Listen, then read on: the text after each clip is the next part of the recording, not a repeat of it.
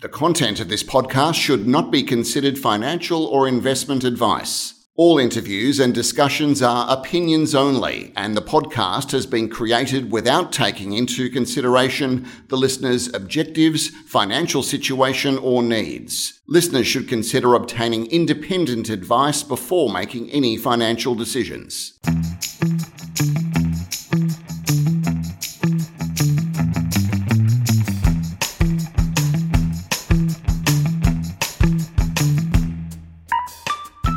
Hi, I'm biotech columnist Tim Borum, and welcome to another edition of Health Kick, the podcast series that unlocks the mysteries of the biotech and health sectors. Today we're looking at the burgeoning field of health informatics, which in effect is the slicing and dicing of patient data to improve health outcomes. In other words, make them better more quickly. The ASX-listed Alcidion group is active in the field, and I've got the company's CEO, Kate Quirke, with me to tell us more. So welcome, Kate. Thanks, Tim. Lovely to be here. Just to start, Kate, I believe that about 1 in 9 patients will have an adverse event in hospital as a result of poor information flows. Yeah, Tim, thanks. And it really is an unassailable fact that injuries and adverse events in healthcare are quite prevalent. That statistic is related to information from the Grattan Institute, and in fact, it's 1 in 9 patients, but it's 1 in 4 Australian patients that has an overnight stay. And the third biggest killer of US citizens after cancer and cardiovascular events or heart attacks is, in fact, adverse events that happen in the delivery of health care.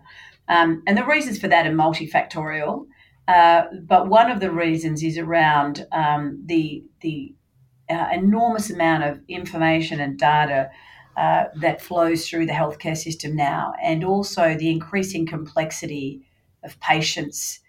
We've got an ageing population and a demographic that has more, chronic risk factors like diabetes and so forth. So if you put all of that together into a very busy environment, it is very challenging to our doctors and nurses to be able to be aware of all of the factors that can go towards leading towards a patient having a better outcome than others. So, we're really focused on how do we actually tailor information, bring data and add clinical insights and decision-making capability to that data so that we can assist the doctors and nurses in their decision-making process. So it sounds like if the information's there, it's kind of all over the place. The specialists have it in different places and it doesn't sort of gel. Yes, and the thing is that, and the good thing is that in the last 5 to 10 years, we've seen a significant investment in the digitalisation of medical data. So at least we've moved it out of paper that was in some places unreadable, or in other cases just, you can't access it. So we've moved it into a digital format, but that digital data is still housed in silos. And so it's very difficult, and a doctor may have to go to multiple different sources or multiple different screens to access different information about a single patient. So we're really focused on drawing all of that data up into the Maya Precision platform, bringing it all into one central area for a patient that a doctor can access via their mobile phone. And we also apply algorithms to that data, and predictive algorithms and risk detection, so that we identify or alert the doctor to certain factors that might be a problem. And a good example of that is, a patient is planned for surgery today, and we know that from our system, but they're on warfarin, which is a blood thinning drug, and someone has failed to take them off that warfarin. Now, we don't want to operate on a patient who's been taking warfarin up to the point of surgery. So we alert those sorts of potential mistakes to the doctor and prevent them from happening. Yeah, okay. And so far as a company, can you sort of prove that you've reduced the levels of these complications? Yeah, so we're at we're obviously, Maya Precision is a relatively new product, and it's just now being deployed in the first of our sites across our 3 territories we work in, which is Australia, New Zealand and the UK. But our underlying product, Patient Track, that we recently acquired that you alluded to, is a patient safety tool for nurses and doctors that has been deployed now for some 8 or 9 years. And in the UK, we've done a number of clinical trials around that. And if you can predict or early identify patients that are deteriorating in a ward setting, we have clinical trials that have proven reduction in cardiac arrest, reduction in length of stay, so we get the patient out of hospital more quickly, reduction in patients admitted to ICU, and a day in ICU is very, very expensive. So we want to do that. And most importantly, we get the patients through the system more quickly so they're at home and away from the hospital environment. Yeah, okay. And Kate, how does the Myer side and the MKM side gel together? It sounds like one's sort of more for the doctors and one's more for the nurses. Yeah, well, MKM Health, in fact, was one of the leading healthcare integration services companies in Australia, and we owned and developed this product, Patient Track. So Patient Track is a potential feed to Myer. So Myer Precision is driven from data, and the data that comes from Patient Track, which captures every blood pressure, every temperature recording, of every patient during their stay, that feeds the data to our platform. So it's an additional data source. But what MKM Health brought to us was actually the skills and capability to bring all that data into our Myer Precision platform in the first place. So in some of our implementations of Myer, we're taking data from 14 different systems and providing a real-time view of that data. So the skills that we acquired through MKM Health have really given us an advantage in being able to build these platforms more quickly. Yeah, okay. And you came into the company from the MKM side, didn't you, Kate? Yes, I was one of 5 individuals that owned the MKM Health business, and I was the CEO of MKM at the time. And we were actually, when you look at the acquisition, we were the larger company at that point in time.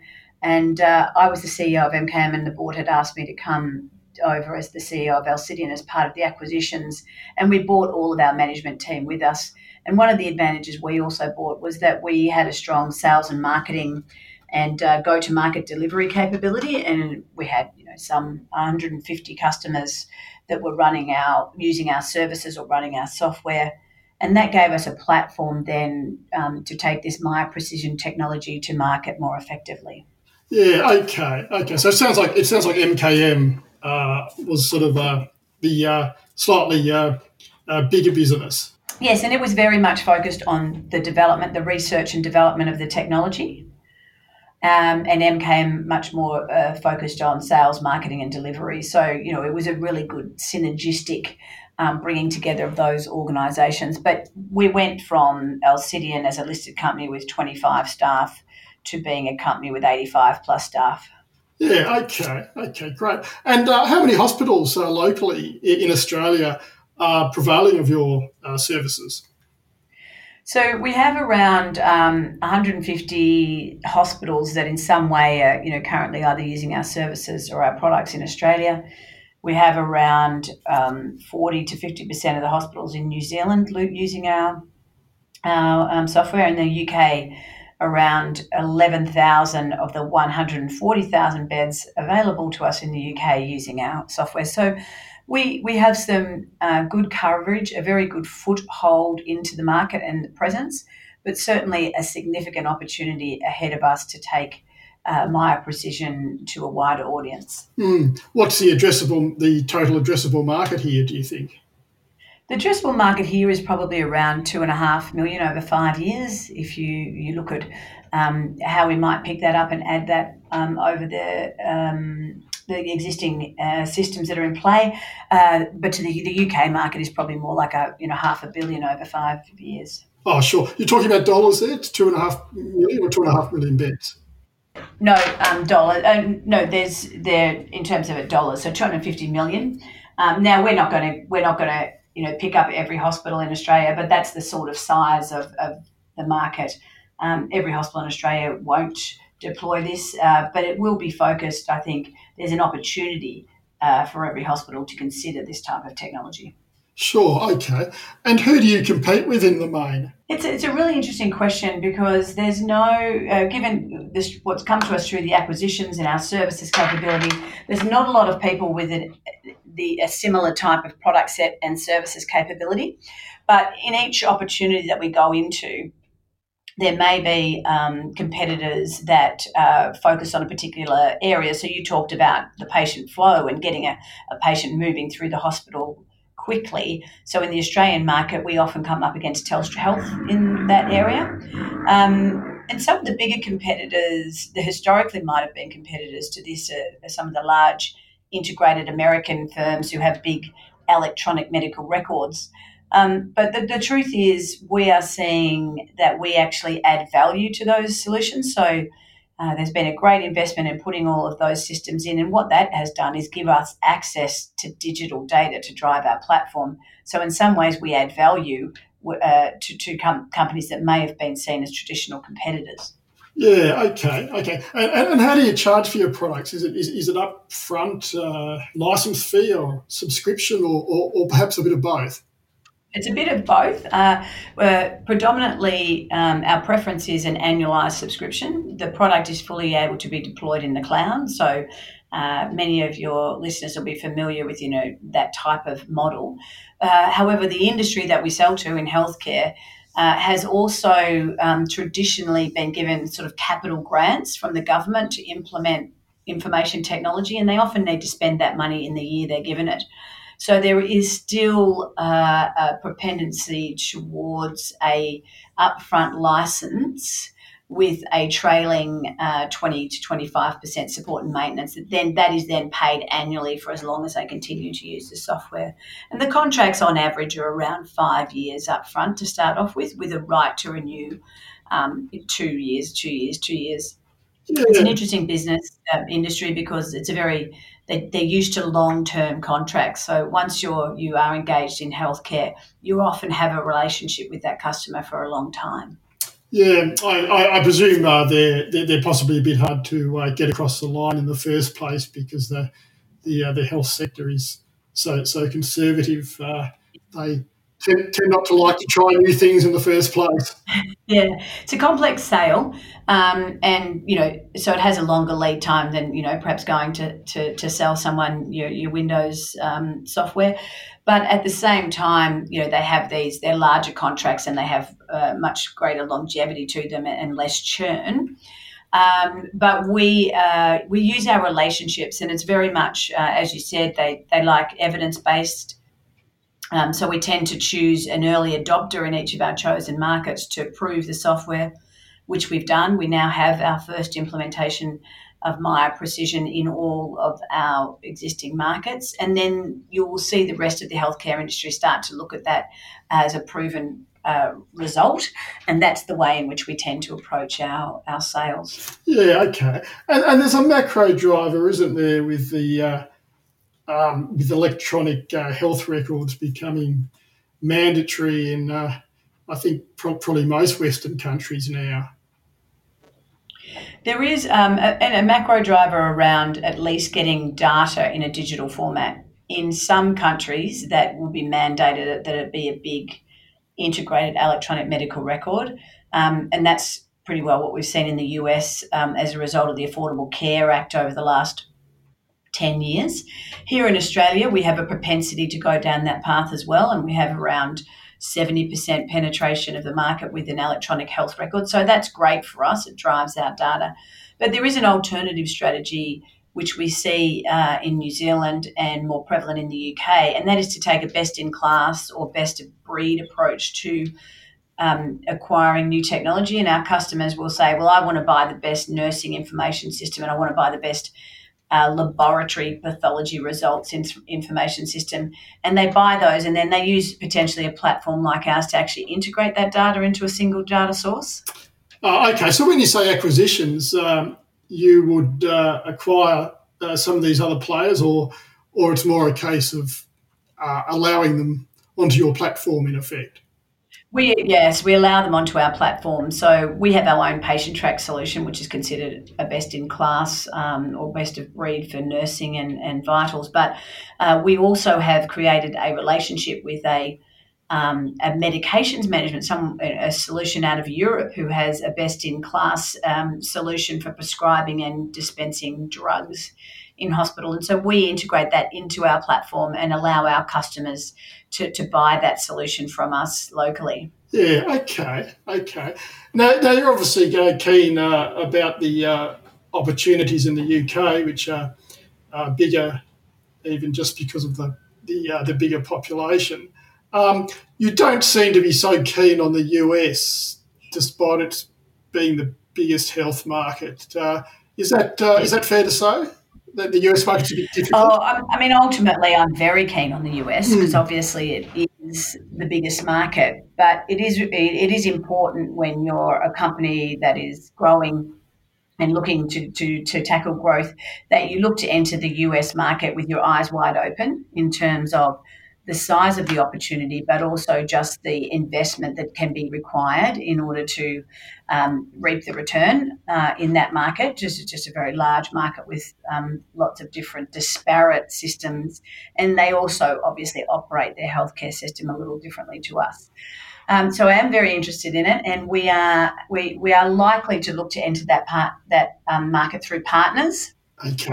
So a very good model is to look at someone who already has market share, who has synergistic products or capabilities, but who would find value in being able to use our platform as a way of further increasing their own business model. So I'm actually off to the US next week to a big conference called Health, HLTH, where a lot of the new entrants and new innovative players are coming together. And, there'll be opportunities there, I think, to start to investigate how we might partner in the US market. Yeah, okay. And what do you see as coming up next in this digital health frontier? I mean, for example, will we see patients sort of tracked around the clock and possibly Yes, remotely via yes. wearables? Yes, I mean, I think that's definitely where we're heading. And one of our strategic pillars that we are focused on beyond the hospital is how we support out of hospital care. And our platform is an ideal aggregator of all of this remote monitoring data that we're seeing. We're seeing a lot of focus on medical devices that could be just stuck on an individual, and they will constantly monitor your blood pressure and your temperature. And where there are errors to the norm, or where you are going outside of expected values, we can trigger that within our platform to alert caregivers that might be situated remote to the patient. Now, that could be in the home, it could be in aged care, or it could be in some other yet to be created environment for looking after patients. And I can envisage a world where hospitals actually become great big operating theatres, and where that is for highly specialised surgical activity, and the more medical activity is monitored out of the hospital walls. So most of the patients stay at home. Which would be a great thing for patients in the sense that you're in, if you're sick and you're in a familiar environment and you can sleep better. And let's face it, the food will certainly be better. Yes, that's right, exactly. Okay. And so could you just perhaps give a bit of a feel for what investors can expect from now on in? You made a maiden profit, a small maiden profit in the September quarter. Is that likely to be sustained? Yeah, so where we're at is, we got to the end of the first year together post the acquisitions, and we sort of headed close to break even. We had a 33% increase in revenue over the pro forma. And so we expect, and it is hard to look at what we do quarter on quarter, because we do, the business is still somewhat seasonal and lumpy. And so I like to look at it as kind of comparative quarters and so forth. But we expect to still be looking towards organic revenue growth, similar to what we achieved last year. But we are very focused on the opportunity ahead of us, and it is a significant opportunity in terms of the growth potential.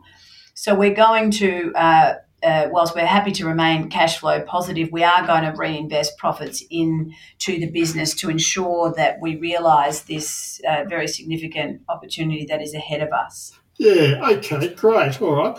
Well, you must be doing something right, because your shares have gone up from about 4 cents a year ago to 23 cents. So who's been buying? Well, first of all, it's good. One thing to note is that around 55% of our register is actually owned by directors and management and staff that work in the business. So we're all very, keenly invested in the success of the business.